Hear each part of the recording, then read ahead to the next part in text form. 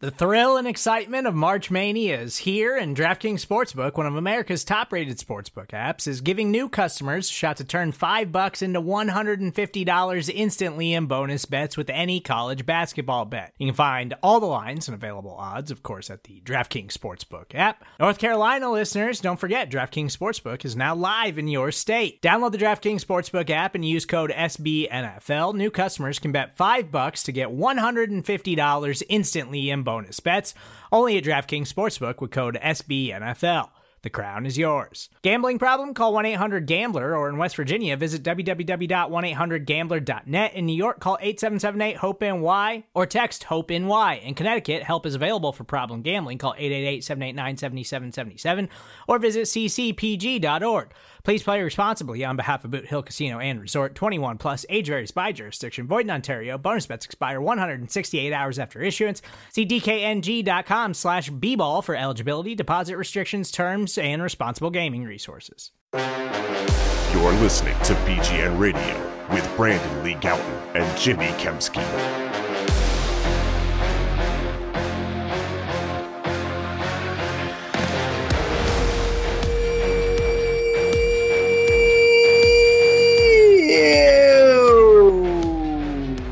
What's going on, everybody? This is BGN Radio, episode number 165. I'm Jimmy Kempski from PhillyVoice.com. With me, as always, Brandon Lee Gowton of Bleeding Green Nation. How you doing, buddy? Jimmy, that was a long yo to start the podcast. I like it. A lot to get to. We're in the middle of an Eagles coaching search, so obviously I'm doing great. I want to give out all the plugs at the beginning. BleedingGreenNation.com for me. PhillyVoice.com for Jimmy Kempski. Follow us on Twitter at Brandon Gowton, at Jimmy Kempski. Check out SB Nation NFL Show. Check out Righteous Felon Craft Jerky, Jimmy, by going to righteousfelon.com and using discount code BGN15. It was an honor to have Dan Klausner on last week. Also an honor, Jimmy, to be giving away a prize for our contest. You put it out there. You would give an Eagles USB drive to someone who submitted a review, a rating and review on Apple Podcasts. Jimmy, are you ready for me to read the winning review? All right, let's hear it. And I think we can prove that it's randomized by by the review you're about to read. But go ahead. Subject title is Brandon Lee Gowton, so it's about me. It's from Jay Callahan, or sorry, not. I was thinking I had Joe Callahan on the brain. It's Jay Callan, JCALLAN 888. He writes, he or she, I don't know, writes, I have never heard someone who knows so little about football try to piece together a false narrative about the Eagles as this guy. It's a disgrace this guy has a job, because I've heard better opinions on the Eagles from people on the corner of K and A. So congrats, Jay Callan. You're the big winner of the prize. You can email Jimmy Kempski. Jimmy, what's your email again? Jimmy at PhillyVoice.com. Give me your address and I'll send that bad boy out. And I swear we won't be sending hired goons to your door. You'll receive a USB port with a little Eagles logo on it. So there you go. What's the corner of K and A, by the way? I don't know. If anyone can answer that for us, hashtag corner of K and A. It's tough with the hashtag in the or the ampersand in the hashtag section. Type out and A. Yeah. Loaded show here, Jimmy. Now that everyone is tuned out. I mean, is that guy even listening, or girl even listening, by the way, if they hate me so much? Apparently so. First, I want to get into the Carson Wentz stuff. Yes. Because that's the big news. We'll get into, obviously, the coaching search a little bit later, and then a couple of quick thoughts on the playoffs before we wrap here. But just getting in, Jimmy, on the bombshell, if you want to call it that, Jeff McLean report about Carson Wentz. Basically, my big takeaway, the way I'd frame it, is just a lack of accountability, an organization coddling him, things that aren't necessarily out of the blue, but just were detailed, I think, more thoroughly than we've probably seen thus far. Just kind of wanted to get your take on that report. Yeah, a little more on the rift between Doug and Carson as well. The big nugget for me, or the spiciest nugget in that piece, in my opinion, was that he's just going up to the line and changing plays out of spite when he doesn't like the play call. Whether the implication I think there was that, whether he thought that when he goes kill, whatever the secondary play wasn't necessarily the better option for that play when he went up to the line of scrimmage. Like, he was just changing those plays out of spite. So that's not good. Like, you don't want your quarterback doing that. So that was an interesting nugget that he had in there. But yeah, like I said, just sort of the a little more detail on the rift between he and Doug. And, I think when Doug was fired, this wasn't in the report or anything like that, but I think when Doug was fired, the perception that some people had was that Carson Wentz got him fired. And I don't think that's necessarily the case, but I do think that ultimately the Eagles sort of chose Carson over Doug, knowing that those two guys probably couldn't coexist going forward. And certainly the aspect of Doug wanting to choose his, some poor options for his coaching staff with, he reportedly wanted to promote Press Taylor to offensive coordinator, was interested in hiring Corey Unland back to the team, but in a defensive coordinator role. And Jeffrey Lurie and the gang were like, nah, we're good on all that. So I think that was certainly part of it. But I do think that ultimately the team did choose Carson over Doug. So my biggest takeaway from the report, Jimmy, I agree. I mean, they literally chose Carson over Doug, and just in terms of action. Yes. But my biggest takeaway from the report was what I've been saying, what we've been saying here on BGN Radio for a long time now, is that Carson Wentz, a big problem with him is he doesn't take to hard coaching. Like, this isn't a secret. We've said this a long time. A lot of these things really that came out from McLean, just not to say that Jeff doesn't deserve credit. I thought he did a great job detailing this stuff, but I'm just saying, like, it reflects, it lines up with, it matches a lot of what was said when I interviewed Joe Santoliquito for BGN Radio back in week 2, before Carson Wentz was even like majorly struggling. Obviously, he had a bad second half of that week 1 game, but I had planned to talk to Joe anyway about what we talked about like before the season. So like it's never been like an agenda thing out to get Carson Wentz. That's not what it's about. It's like, this is just the objective the read of the situation. And it's that Carson Wentz doesn't take the hard coaching. McLean detailed about how errors would be pointed out in the quarterback room, and Carson Wentz would sometimes make like irrelevant excuses, and Press Taylor wouldn't really correct him.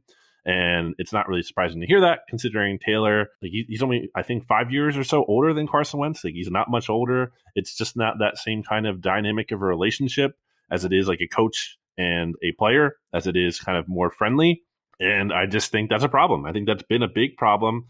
I don't know that, getting a tougher coach fixes everything with Carson Wentz, but I don't know how Carson Wentz gets fixed, like, if he's not taking the harder coaching and willing to be coached like that. I just think this idea that like you just can fix Carson Wentz, I think he needs to be willing to fix himself. Like, he needs to put the work in as well. And when you read stuff like this, it's so hard for me, Jimmy, like, to believe that that's going to happen. And I've said it time and time again here. I feel like I've never been an anti-Carson Wentz guy. I feel like even to this moment, I would like to see him like get back on track. But man, I don't have any confidence in that happening after reading this McLean report. Yeah, and getting back to the point where I said they chose Carson over Doug, I don't think it's I think there's still a possibility that they trade him. I just think they are probably realistic at this point that they're not going to get what they deem to be adequate compensation in return if they do deal him, and also all the cap ramifications are going to make that difficult anyway. But there was a report recently by 2 different people. I think it was Mike Garafolo of NFL Network and Ian Rappaport also of NFL Network, who said that the Eagles were telling coaching candidates that they want Wentz to be the quarterback of their team in 2021. I don't know if that's necessarily the case, but I think they have to be prepared for that likelihood that he's going to be, that they're not going to be able to move him. Your thoughts on that? I mean, they have to maintain that publicly, right? Like, if they did want to trade him, if the Eagles did have interest in trading him, they would have to keep that, because they're not going to say, like, they don't want to put themselves in any kind of position where it looks like they'd be willing to move on from Carson Wentz or don't want him. And especially with the dynamic here, that Wentz seems to be, pretty like sensitive to this and everything. Like, it feels like they have to put that out there on the chance that they do want him back, because his side probably needs to be placated like that, at least publicly. Like, like they're going to build this thing around you. So I believe there's some level of truth to it, but I also think, it serves a greater purpose than just the face value. What about you? Yeah, I mean, I pretty much agree with that. I'll just, go right back to my point where, like, they can't just assume they're going to be able to move him, because, I mean, we look at the 2 like realistic candidates to trade for him, and you have the Colts and you have the Patriots. And the Colts, again, McLean reporting that I guess he spoke with league sources who believe that Frank Reich won't have interest in trading for Carson Wentz. So if that's true, Colts are out. And also interesting on that front is that Daniel Jeremiah of NFL Network put out a poll in the wake of Phillip Rivers' retirement, giving 4 different quarterback possibilities this offseason for the Colts. I don't remember off the top of my head what they are. I think one of them was trade for Sam Darnold. One of them was draft Mac Jones. I can't remember the others, but start Jacob Eason. Okay. And notably absent from that poll was trade for Carson Wentz. And then, of course, when he put that out, all the replies are littered with, what about Carson Wentz? And he did reply to one of them saying that he feels that, new head coach, new start for Carson Wentz in Philly. So, it's certainly trending in the direction, at least reporting wise, that Wentz will be back in Philly in 2021. On the Reich thing, the wording from McLean too was that it was a source close to Reich, okay, or at least someone was familiar with his thinking. And then I have heard that as well. That's been out there. Like I've heard similarly like that. When I want to say like that lines up with what I've heard basically. The thing too, and I remember watching that initial wild card round game between the Colts and the Bills, and I sort of watched that with the Eagles' perspective in mind, and then I was just waiting to see how Phillip Rivers played, and if he didn't play well and they lost the game as a result of quarterback play, it would maybe push the Colts in the direction of possibly being more likely to trade for Wentz. But Rivers actually played pretty well in that game, and they lost anyway. But it didn't kind of go that way in terms of him playing poorly. He actually played pretty well in his final NFL game. I think they should trade for Matt Stafford, by the way. That was the other one that was on there. Or was it? Yeah. Was it Matt Stafford? It might have been. There's been some connections. I think that makes sense. I think they should do that. I think that would be a good move for them. But that's besides the point. Jimmy, before we get into the latest on the Eagles coaching search, I wanted to talk about the Eagles' old head coach a little bit because yes. Doug Peterson's been in the news a little bit. There was a report that came out over the weekend that he could be in the running for the Seahawks have talked to him about their offensive coordinator job. Right. I would kind of love to see that in working with Russell Wilson. And it kind of makes sense for him, too, because there's a path to move up. Pete Carroll's the NFL's oldest head coach. He needs to be 70, 71 this year. So, but it sounds like he will not be taking that job, at least not now, because Doug Peterson texted Les Bowen from the Inquirer that he is leaning towards taking the year off. And I think that's a good move for Doug. I think he should do that. I think he's had to deal with a lot of BS here. And he's under contract for 2 more years anyway. Now, why not take the year off? And it's a pandemic. Like, why not take the year off, spend some time with your family, and get back to it next year? But I kind of wanted to memorialize Doug a little bit because I don't think we did that enough, and maybe you can't do that enough. I mean, he's your first Super Bowl winning coach in franchise history. Right. So there's a statue of him outside the stadium. Literally a statue. I have 2 guys that aren't with the team anymore. Yep, that's cool. That's good. One more thing on that. I just wanted to actually piggyback off the Seattle thing too. Is the other aspect of that makes sense for Doug is obviously Pete Carroll's a defensive-minded coach, so he would be able to go in there with basically control of the offense if he were to take a job like that. I know some people pointed out that the Seahawks are sort of a run-first organization, and that is certainly not what Doug is. Mm-hmm. But then also, Doug would have a lot of talent to work with there. You mentioned Russell Wilson, but then of course DK Metcalf, and then you have Tyler Lockett, who I think is even better than Metcalf in my opinion. But yeah, that would be an interesting opportunity for him. But if he's taking the year off, good for him. Relax, chill out for a year, come back, and maybe you can just skip the whole coordinator thing for a year and just come back and be a head coach for somebody in 2022. And Doug grew up like 90 minutes or so north of Seattle, so be going back to his roots there. But any good Doug Peterson memories here, Jimmy, that you wanted to share before we not really finally close the book on him, but just thought it could be a fun time to share some good Doug memories? Yeah, I mean, there's always the ice cream thing, the ice cream video. Let's go get some ice cream. Let's go get some ice cream that the Eagles put out. But just on a more personal level, like the one fun Doug moment was there was a training camp practice where It was just me and Jeff McLean standing there. We were just talking, and prior to practice, and this is pre-pandemic. There's another, I think it was 2019, and Doug just comes strolling over, and he just started. I had a Periscope video going at the time. It was live. I was live streaming the beginning of Eagles practice. But there was just basically kind of like the warm-up portion of practice, and Doug just came strolling over, and before he said something like, "Hold on, Doug, you're just to let you know, you are live streaming right now." And there's so he's like standing behind me and Jeff, and I have the video going, so he can see what's going on my screen. And people were asking like some like, you know, like on Periscope, like you can like people, the viewers can ask questions, and they heard Doug talking to us. They knew that Doug was there, and he was, you know, hanging out and talking to us. And there were like some obscene questions that started coming across, and like he could see them on my phone. And I remember being like, I'm like, this is not me putting this out, Doug. I'm not asking these questions. This is not me. But that was kind of a funny moment. It was very cool of Doug to just kind of stroll over and hang out and talk to us while I was filming a Periscope video. Wasn't it like really? It was just like a genuine conversation too, right? Yeah, he just came like over. He was shooting the S with us. Yeah, so I just think I always think about that. That's like who Doug was, just like genuine guy, good guy. Not that anyone I think had doubts about that, but kind of sad, you know, that he's gone when you think about stuff like that, because it's like, man, like this is a guy who won the Super Bowl and was a solid dude, and like he got fired, and like that sucks. And the owner said he didn't deserve it. But one of the memories I think of with Doug, Jimmy, is when there was another training camp moment and I think it was his first year, it was in 2016. Derek Boyko was still the Eagles PR director.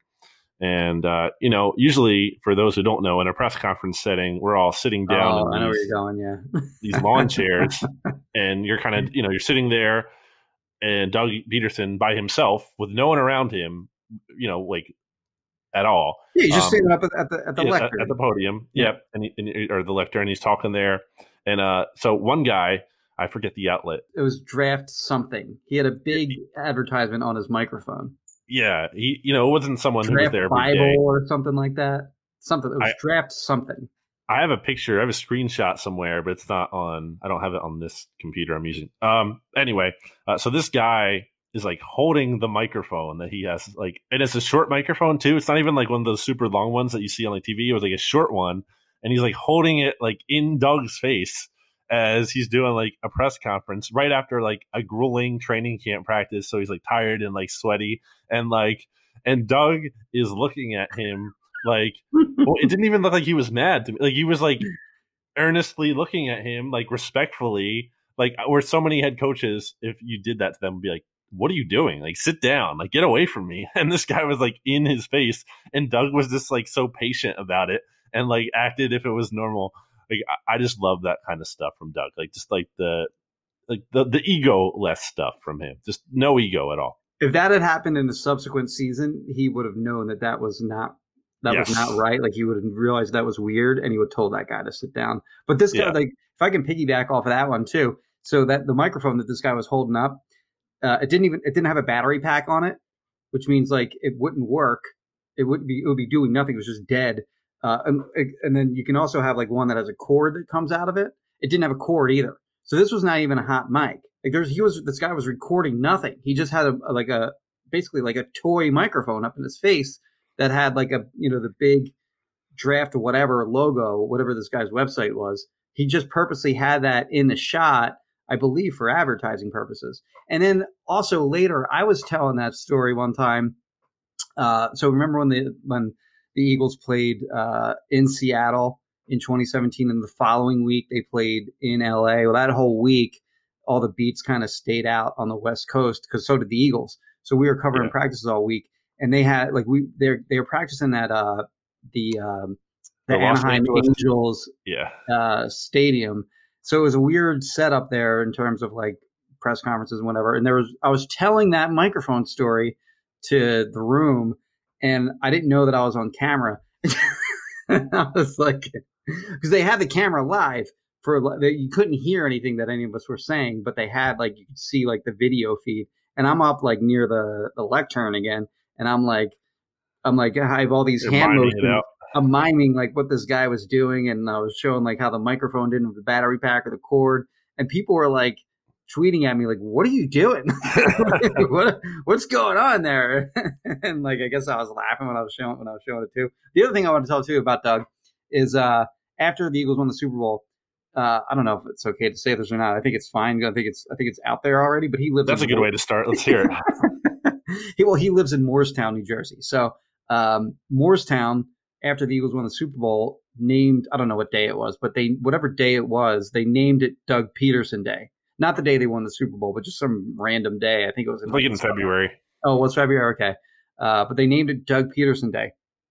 And I wrote a story on it, and I actually I did contact the mayor of Morristown.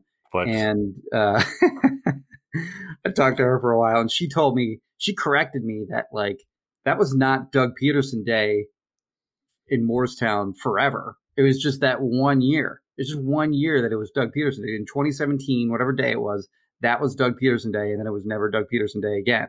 And I was like, really? Why wouldn't you just make it Doug Peterson Day like forever? He won the first Super Bowl ever in Eagles history. Like, are you saving that random day in February or March or whatever it was for like some other? Just keep it Doug Peterson Day. She was adamant, like, no, it's just one day in 2017 and then never again.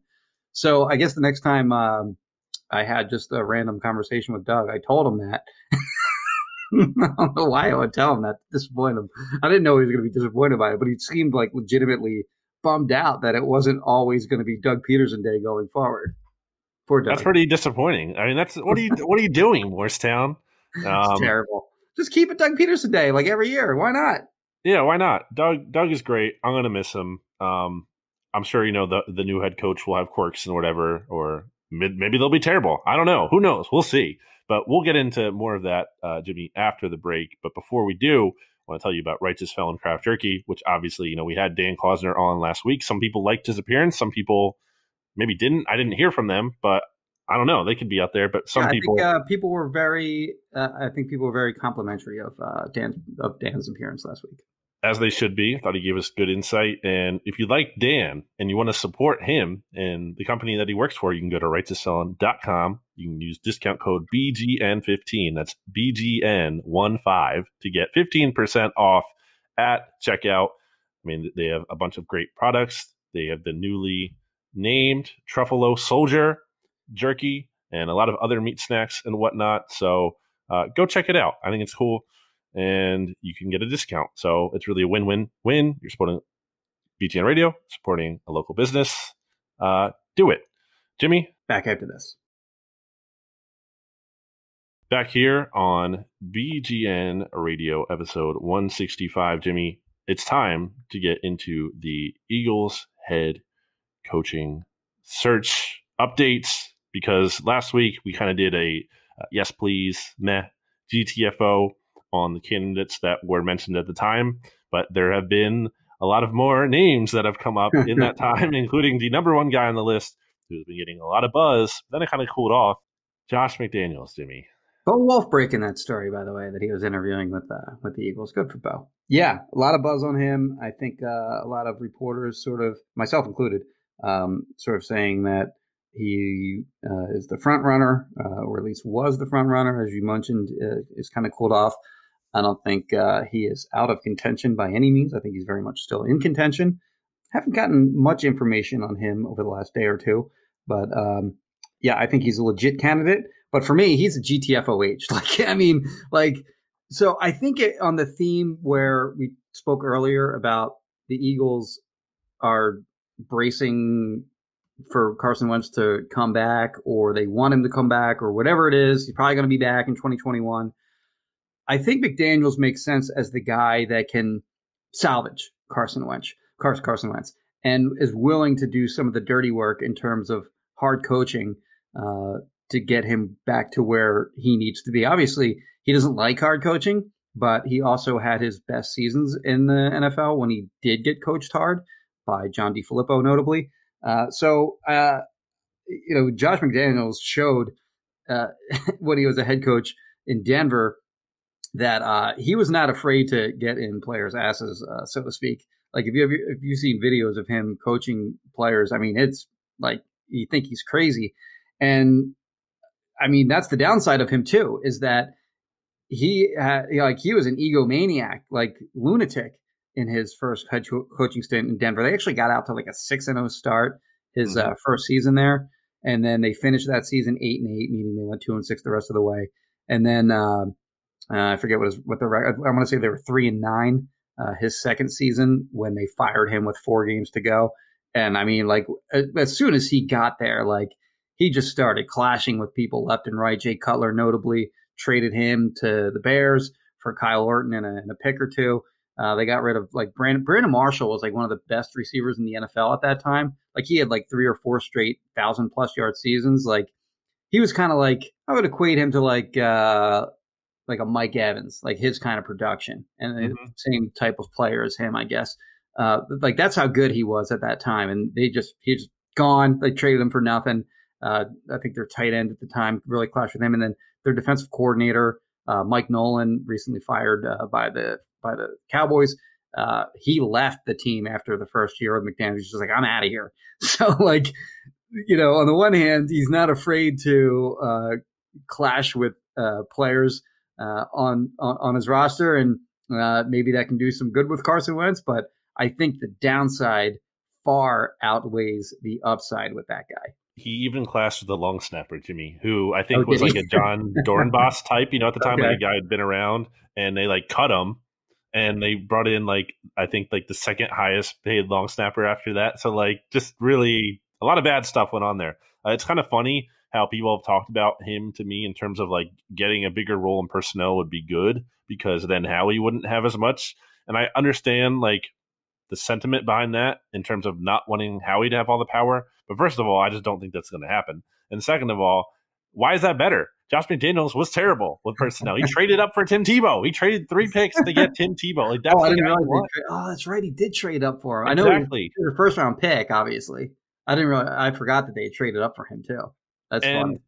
The quarterbacks that he had there, like these are the quarterbacks he identified: Tim Tebow, Kyle Orton. Like these are the guys like he wanted. Like so, no, Josh McDaniels. I think it's interesting. I will say it's worth interviewing him. It's worth interviewing basically anyone. Like I'm not against like that's a whole different conversation. But as a side point, like I get people are kind of being like, well, the Eagles are interviewing everyone. I don't think there's a problem with that. You want to get as much information as you can. Now, I think it's also fair to wonder, like, do they have a plan?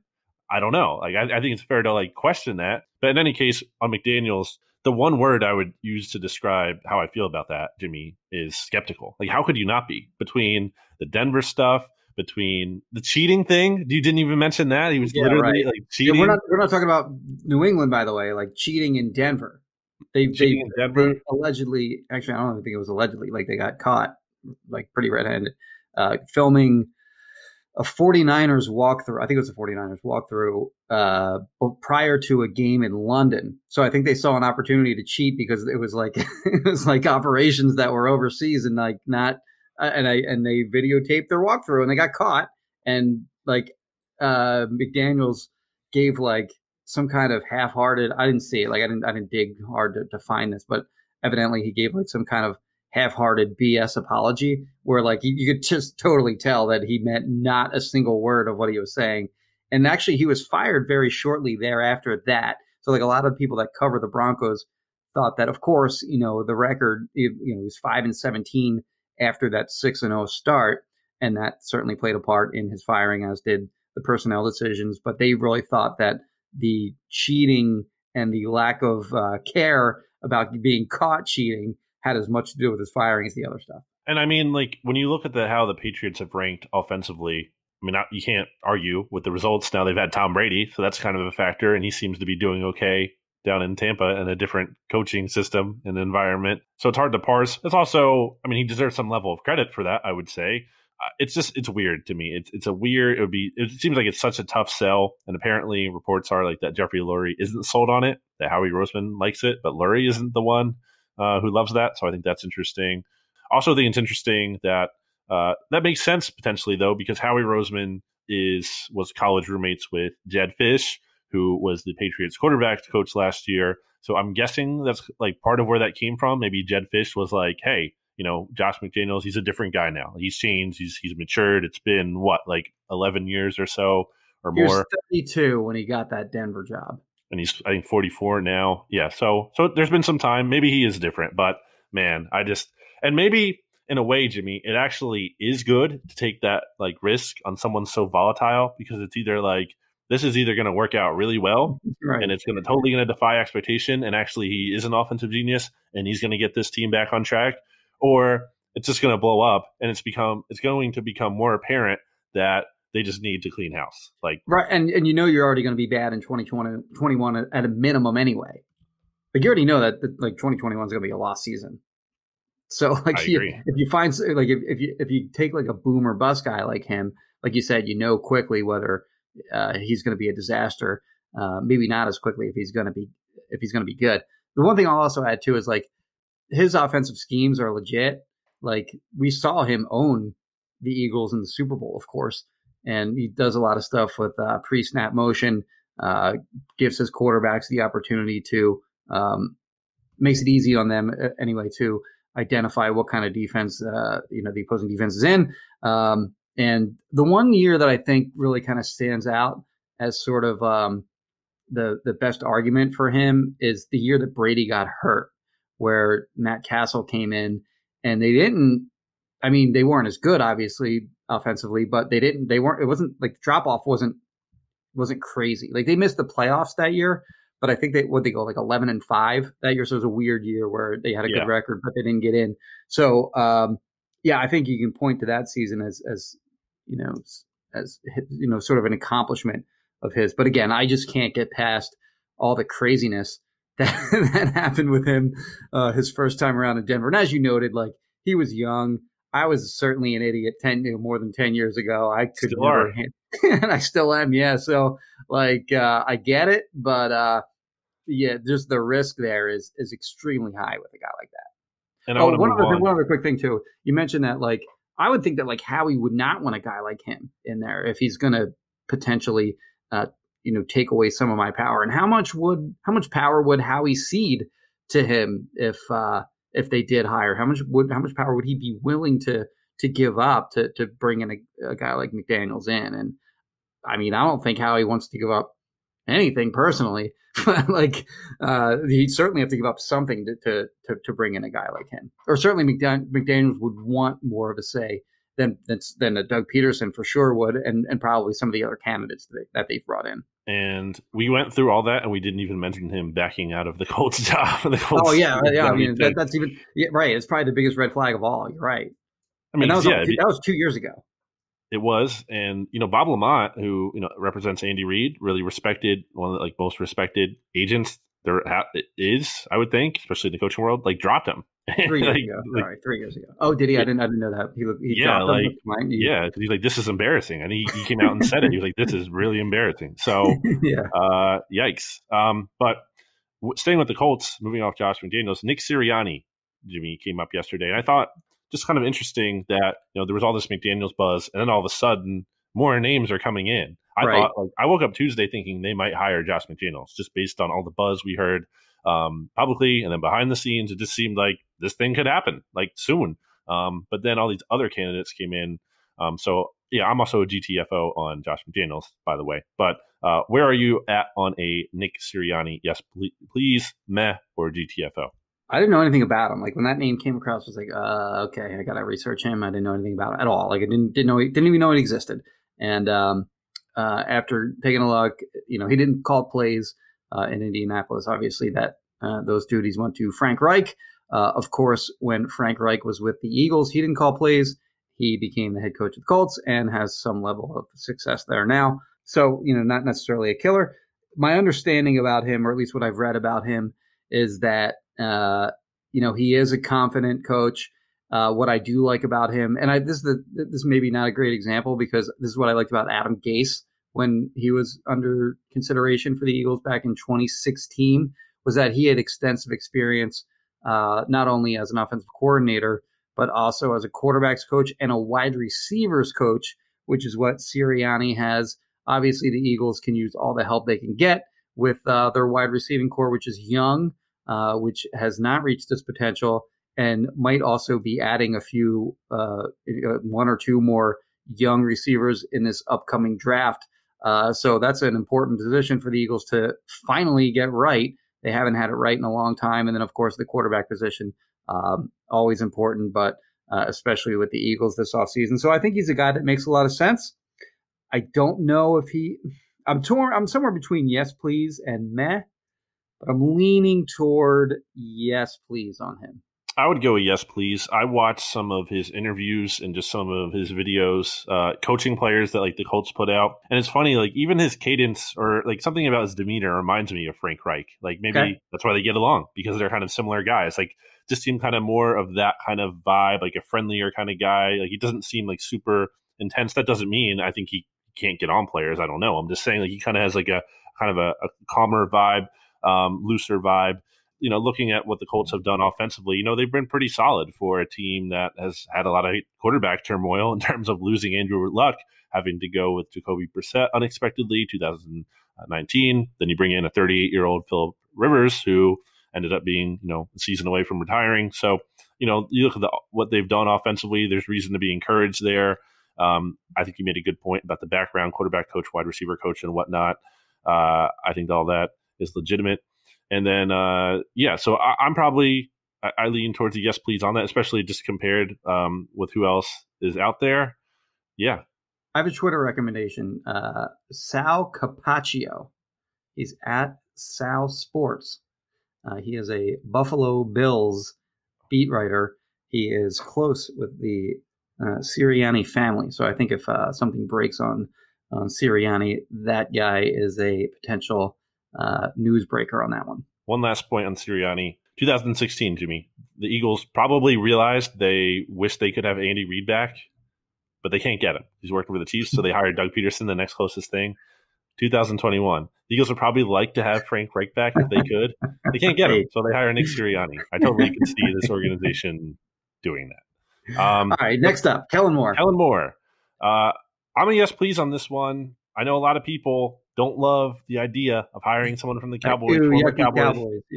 Yeah, former Cowboys typically don't do well here, but I think there's reason to be encouraged with Kellen Moore. When you look at how that offense evolved from when Scott Linehan, you know, was the play caller, they were 24th in DVOA in 2018. And then all of a sudden, they bump up to second in 2019. And then, you know, before Dak got hurt this season, they were averaging 32.6 points per game. So there's offensive success here. And look, you know, the talent has been good too. So that's a factor. But I think the way Dak has kind of evolved, I think Kellen Moore deserves some level of credit for that. And now, you know, he's young, and there's the question to be answered about his leadership ability and all of that. I don't doubt that. But I think, you know, give it a couple more years here, or even one more year, maybe, and Kellen Moore is going to continue to get this buzz. And it's like, do you want to be the team that misses out on him? So I'm a yes, please. What about you? Sixth in points in 2019, number one in yards, Cowboys offense in 2019, second in DVOA. This year, they were 17th in points, 14th in yards, despite being, you know, handicapped by injuries to Dak, to Tyron Smith, La'el Collins, Zach Martin. They lose Travis Frederick to retirement. Andy Dalton gets hurt at some point during that season. They were playing guys like, I already forgot his name. Garrett Gilbert and Ben DiNucci. And DiNucci, right. So, I mean, for them to be average offensively after that mountain of losses, including their, a quarterback who, in my opinion, is borderline top 10 NFL starter, is pretty remarkable. And I'm with you, like, ew, yucky Cowboys, I get it, but I think he's a legitimately good coach. So I'm a yes, please on Kellen Moore. Two more here. Dennis Allen came into the mix late. I think the Eagles are interviewing him today when we're recording this Wednesday, January 20th. Really good defensive coordinator, better than I realized. When you look at how his defenses have ranked, even going back to when he worked for the Denver Broncos for 1 year before he got the Raiders job. Like he's had some really good defenses as a defensive coordinator. Of course, he did not have success when he was younger as a head coach and went 8-28 with the Raiders. Now, you know, the quarterbacks there weren't amazing at the time. Carson Palmer, although Palmer did go on to be better with the Cardinals. And then he had Terrell Pryor, Matt McGloin. the Matt McGloin, Jimmy, Right. Yeah. was starting games for them. And then a rookie, Derek Carr, was in there before he got fired. So not the best talent there, but I guess I'm a meh on that. Yeah, I'm somewhere between meh and GTFOH. I think he's fine, like fine as a defensive coordinator. And I know that like a lot of people, a popular thing to say on Twitter by some of these national guys, oh, this guy's ready. It's his time. He can do it. He can be the head coach. I don't know. It'd be kind of a boring hire to me, in my opinion. But you're right. Like he had, like the last 4 years in particular, those Saints teams were always just so dominant offensively, but they could just never get they just never get it together defensively. And he changed that over like the last 4 years or so. So like, I do think he's a legitimate defensive coach. Mm-hmm. And of course, when he took that Denver job that you alluded to, that was 2011. And the Eagles were in on him. Like they interviewed him for the defensive coordinator job. He took the Denver job. I don't know if the Eagles made an offer or if they wanted him, but whatever the case, he went elsewhere, and the Eagles hired Juan Castillo to be their defensive coordinator. So the Denver got the better of that deal on that one. But yeah, he's a guy that I think he's fine, whatever. But I don't know. Like if I were hiring, I'd be disappointed if I hired him and I saw the Chargers get Brandon Staley. Like I like Brandon Staley is in my opinion like a much better candidate than Dennis Allen. So that'd be sort of, I got like the lesser of the defensive minded, and Robert Salah too. I'd take him in a heartbeat over Dennis Allen too. So he'd be sort of like the least desirable of the defensive minded head coaching candidates in this cycle. I agree with that. And it would, to me, something I missed is that it would totally depend on what his plan is for offense, right? Like, what is it? Who's he going to right? Like, it totally depends. If he has a great around plan enough. So I'm sorry to cut you off, but like you look at like Doug Peterson, for example, like he's only coached for the Eagles and for the Chiefs under Andy Reid. So like he hasn't been around much, and to expect him to have like this Rolodex of all these coaching contacts across the league was probably not realistic. But Dennis Allen's the guy that's been with the Saints, the Raiders, the Broncos, had a few jobs like as an assistant in other places and in college ranks. So like he's a guy that's been around a little bit more than a guy like a Peterson or a Deuce Staley or whoever. So he's a guy that could bring ideas to the table in that regard. Yeah, if he has a killer offensive plan, then all right. Then like I'm more intrigued, but we just don't know. So the last one, and it doesn't even necessarily say that the Eagles are interviewing him. It said they're interested in interviewing him. It's Cowboys special teams coordinator. It's Jim Fassel. Jim Fassel was the head coach of the Giants back in the day. This is John Fassel. Bones, they call him, because he's really skinny. Okay, yes. Actually, so is Dennis Allen. Okay. I'm sure you saw pictures of him as you were. He looks like Martin Frank. He does look like Martin Frank. That's what Les Bowen said. Yeah. The great Martin Frank, yes. John Fassel is a boogie boarder. Did you read the ESPN story where he saved somebody's life in the Pacific Ocean? He was out boogie boarding, and he and another surfer saw a guy getting carried out in a riptide. He was flailing around, looked like he was in big trouble, and they got him back to shore. I can't respect anyone who is a boogie boarder to be a leader of men. I am an elitist surfer in that regard, and I look down on you peasant boogie boarders. And that's my take. That's my take on that for the day.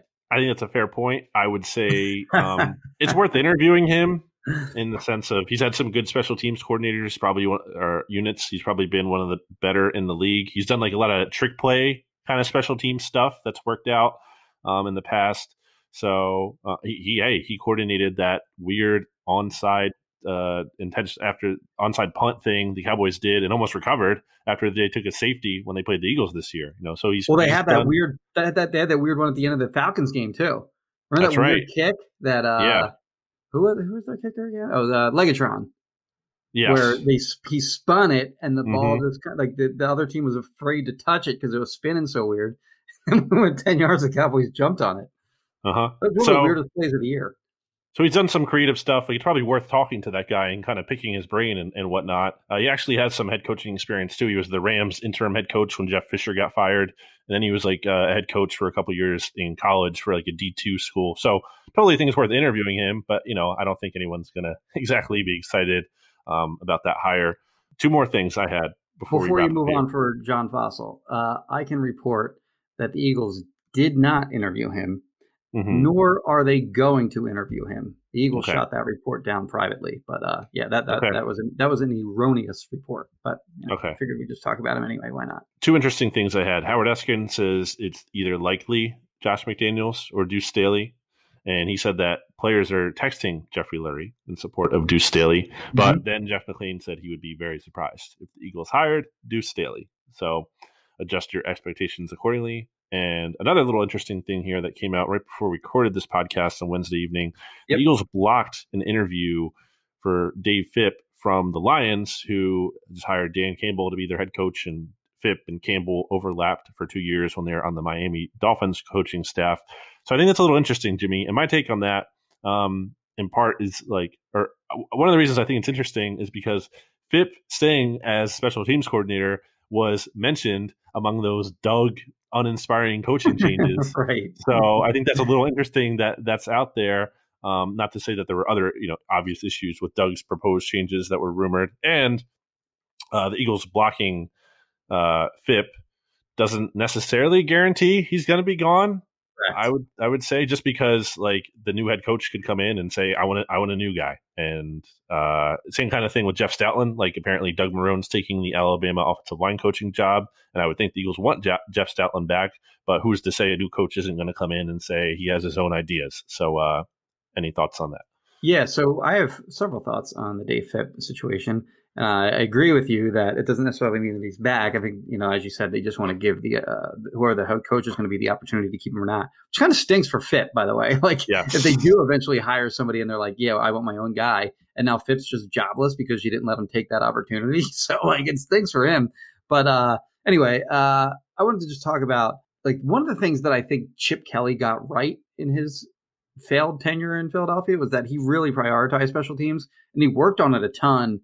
In practice, they repped it like over and over. You remember those practices, like how fast paced they were. They go from offense to special teams to defense to individual to whatever. They just kept moving and moving. There'd be like, what do they call them, cycles or wasn't chapters or phase? It'd be like you'd hear on the speaker, phase 23 special teams, and but they have like 5 or 6 different special teams sessions per practice, and they really repped it a lot. They brought in personnel, like Brian Brayman, for example, Chris Maragos. Like they brought in some heavy hitter special teams guys, and their special teams were really good during the Chip years, and then even the first year of Doug, maybe they had some residual carryover in 2016. Their special teams were good, and then they it started to fall apart a little bit from there on after. From 2017, 2018, 2019. Then they stunk on special teams this year. Actually, did you see? So they were 22nd, I think, in DVOA. Did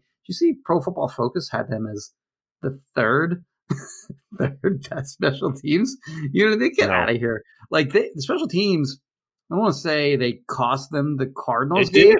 It did. But they certainly didn't help. If they just probably had like a normal special teams day that day, they probably won that game. The biggest play obviously was the blocked punt that they gave up in that game. I don't know. Do they win the division if they win that game? I don't know. Probably wouldn't be good if they did. But anyway, the special teams were bad this year. But I guess the point that I'm getting at here is I don't know that it's all on Phipp as much as it might be a deep prioritization on the special teams in general, both in terms of practice time and also the players that they've brought in over the last 4 or 5 years. I hear that, and I think that's fair. I would still say it feels like it's been too long since special teams has been a strength. Mm-hmm. And I think you look at like Rager not developing as a punt returner. I think there are things here that still do work. Like that's fair. That Phipp could reasonably be fired for. We'll get into a little bit here after the final break, Jimmy. But why don't you tell me first about Kristen Roach from Roach Realtors?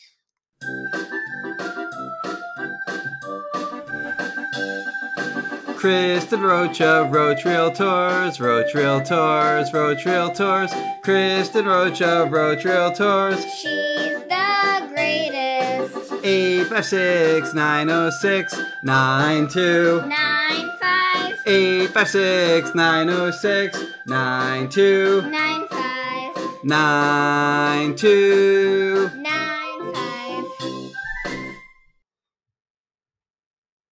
Back here on BGN Radio episode 165 for a final segment. Just a couple quick thoughts, Jimmy, I wanted to get to on the NFC Championship game and the AFC Championship game, if you care about that. Talking more national topics on the SB Nation NFL show on Tuesdays with Rob Stats Guerrera on the off-day debrief. I call it the Oddcast because that's a more fun name. But the Bucs and the Packers, Jimmy, how are you feeling about the NFC Championship game? I am sad to admit that the Buccaneers are good. They're actually very good. Are they, though? Yeah, I think they are. I think they're Who have they beaten, Jimmy? They've beaten the Washington football team with Taylor Heineke, and they beat the corpse of Drew Brees, who shouldn't be playing anymore. I think they handled the Saints pretty easily for as good as the Saints are otherwise, too. I mean, the Saints had some guys missing, too. They lose in the playoffs every year, Jimmy. They're choking. I understand. They're always I understand that. But they don't lose like that. They choke at the end of games. That midway through the fourth quarter, it's like, oh, this is over. I think they're a good team. Sorry, but Brady's playing well. I like the 1-2 combo of Ronald Jones and Leonard Fournette. I think they complement each other well. And then those receivers, obviously, man, like Mike Evans, Chris Godwin, and Antonio Brown. And then even who's the little slot guy? Scotty Miller? Anyway. And then Cameron Brate and Gronk, of course, the tight ends. And their offensive line is really good. Like Tristan Wirfs is a very good right tackle. I forget who their left tackle's Donovan Smith. And he's kind of come along a shaky start to his career, but he's come along. I like their offense a lot. I mean, I don't like Tom Brady at all personally. I think he's a pretty reprehensible figure in a lot of ways, but I think their offense is very good. But Packers in Green Bay in January, Rodgers plays well in the cold. He's a California guy, much like Tom Brady is, but he's played well. Tom Brady's played well in the cold too, with New England, of course. I actually thought the Packers were praying that the Saints would win that game because Drew Brees in the cold would not go well, I don't think, and it didn't pan out so well for the Packers. But I do think the Packers are going to win this game just because I think they're overall the better team. The thing that would concern me would be the Packers' run defense, which, I mean, we all saw last year in the NFC Championship game where the 49ers just ran all over them like they were, I don't know, Prairie View against Nebraska in the 1990s. So that would be the one concern. But I just think that Rodgers right now is the best player in the world, even better than Patrick Mahomes this season anyway. And I think that it's just kind of their year. But again, like I said, that Bucs team is good. And their Bucs defense too. Did you watch Devin White in that game? How could he not? He was everywhere. That dude is everywhere. Antoine Winfield, the rookie safety, is good. Pass rush leaves a little bit desired, but they do get home. So I don't know. I just think the Packers are the best team in the conference, and they're home, obviously, and the cold is going to work in their advantage. Great game. It's a great matchup. I just want to point out here that the Packers have made it to the NFC Championship game twice in 2 seasons under Matt LaFleur after only making it 4 times in 13 seasons out of Mike McCarthy. So did Mike McCarthy waste Aaron Rodgers' career? The answer is yes. Also, I just wanted to say that if you listen to the Oddcast this week, bear with me because I'm just basically repeating what I already said on there. But I think Zadarius Smith has been a crazy underrated signing in the NFL. I mean, this guy has 29 sacks in 35 games since the Packers have signed him. That's nuts. He's been really good. And so I know we all want to talk about Rodgers, as we should. I mean, he's amazing. But Zadarius Smith's pretty awesome too. And I think he's going to be able to get home to Brady, cause some problems. I like the Packers to win this game. I think you kind of said it in there. It's this has just been their year. This has been the year of Rodgers. This is him. I remember watching the Rodgers play in Week 17 last year against the Lions when the Packers needed to win that game to get the 1 seed. or the first round bye. Sorry, I think it was Same thing. The first round bye. No, it was different at the time because they had to go to San Francisco last year. Oh, okay. But anyway, the point is they need to win the game. And Rodgers looked terrible, and they were playing the Lions, who were like banged up and had nothing to play for at the end of the season. Like he was just missing passes, like guys were wide open. He was just like overthrowing them, and I was like, man, is Rodgers like cooked? Is he done? And he's not, clearly. But yeah, so I think the Packers are going to win. And then flipping it to the AFC Championship game, I'm going to take the Bills, Jimmy. I know Patrick Mahomes. I think he was a full participant in Wednesday's practice. It seems like he's going to play. I don't care. I didn't know he had cleared. I don't think he's been cleared officially, but like he was listed as a full participant. It looks like he's going to play anyway. Okay. Is the point. So I don't care. I like the Bills. I said back in December the Bills are going to win the Super Bowl. I just feel like it's been their year, and I just kind of like how I felt about the 2017 Eagles. I think just the energy they play with, like I know that could be like very anecdotal, but I think they're just going to want it more than the Chiefs do. And I think they really can pull this off. And I think the Bills haven't even played their best football in the playoffs yet. And I think that's a good thing in the sense of like, I think the best is still yet to come for them. So I'm going to take Buffalo outright this week. I like Buffalo a little better in the trenches. The thing that I think Buffalo has going for them is their secondary can match the Chiefs' speed offensively. And a lot of teams can't. Like you just see the Chiefs carving teams up that just can't handle their speed. And I think the Buffalo secondary is just really good. Like those safeties are great. Tre'Davious White is obviously one of the best cornerbacks in the NFL. So they're as well equipped to handle an offense like Kansas City as any other team in the league. I don't know that I can take anyone other than the Chiefs though, because they're just so good. Sean McDermott revenge game, Jimmy. This is him, getting his revenge for getting fired. These are the two best teams in the league. Like this is the Super Bowl in my opinion. Maybe not. Well, I mean they're the two best teams in the league, but like I think the Bucs and Packers are also legit. It's not like whoever makes it out of that game is going to be like some loser team that has no chance in the Super Bowl. But I think. Well, how about this? How about this for a take, Jimmy? I always feel like the championship weekend is often better than the Super Bowl. Oh, for sure. Yeah. I hate the Super Bowl most times. I mean, normally there's like a team that I don't like that's in there, so that's probably what it is. And usually it's the Patriots, and that's why. So, but yeah, I think that I'll go Chiefs. I'll go chalk. I'm just going to go Chiefs. All right. So, any other final thoughts before we wrap this bad boy up? Yes, we have a new president. As of today, we're recording this on, like you said earlier, Wednesday, January 20th, and I won't, say anything harsh about the outgoing president, but I am excited to not care as much about the president anymore. That'll be nice to just not have that constantly in my face and don't have to worry necessarily about bad things happening. But I am hopeful for the future, and I am excited that we may have more, attention being paid to the coronavirus, and hopefully soon we can go out and interact with people again, which would be nice. Jimmy, an Eagles fan has the nuclear codes. So, yeah, that's concerning too, I suppose. This has been BGN Radio episode 175, 165, 65 doesn't matter.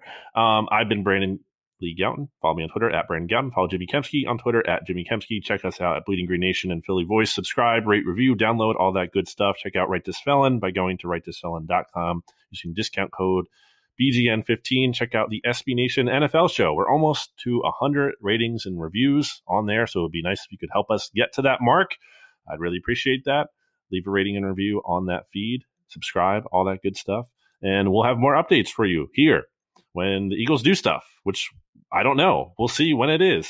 I think Benjamin Solak might be putting out a Solak and Solak show this week or coming soon. So that'll be interesting on the Eagles head coaching candidate. So subscribe. I know. Oh, and I also know John Solness will be interviewing a special guest this week for Eye on the Enemy. So check that all out. And we will talk to you next time here on BGN Radio. Goodbye, everybody. BGN.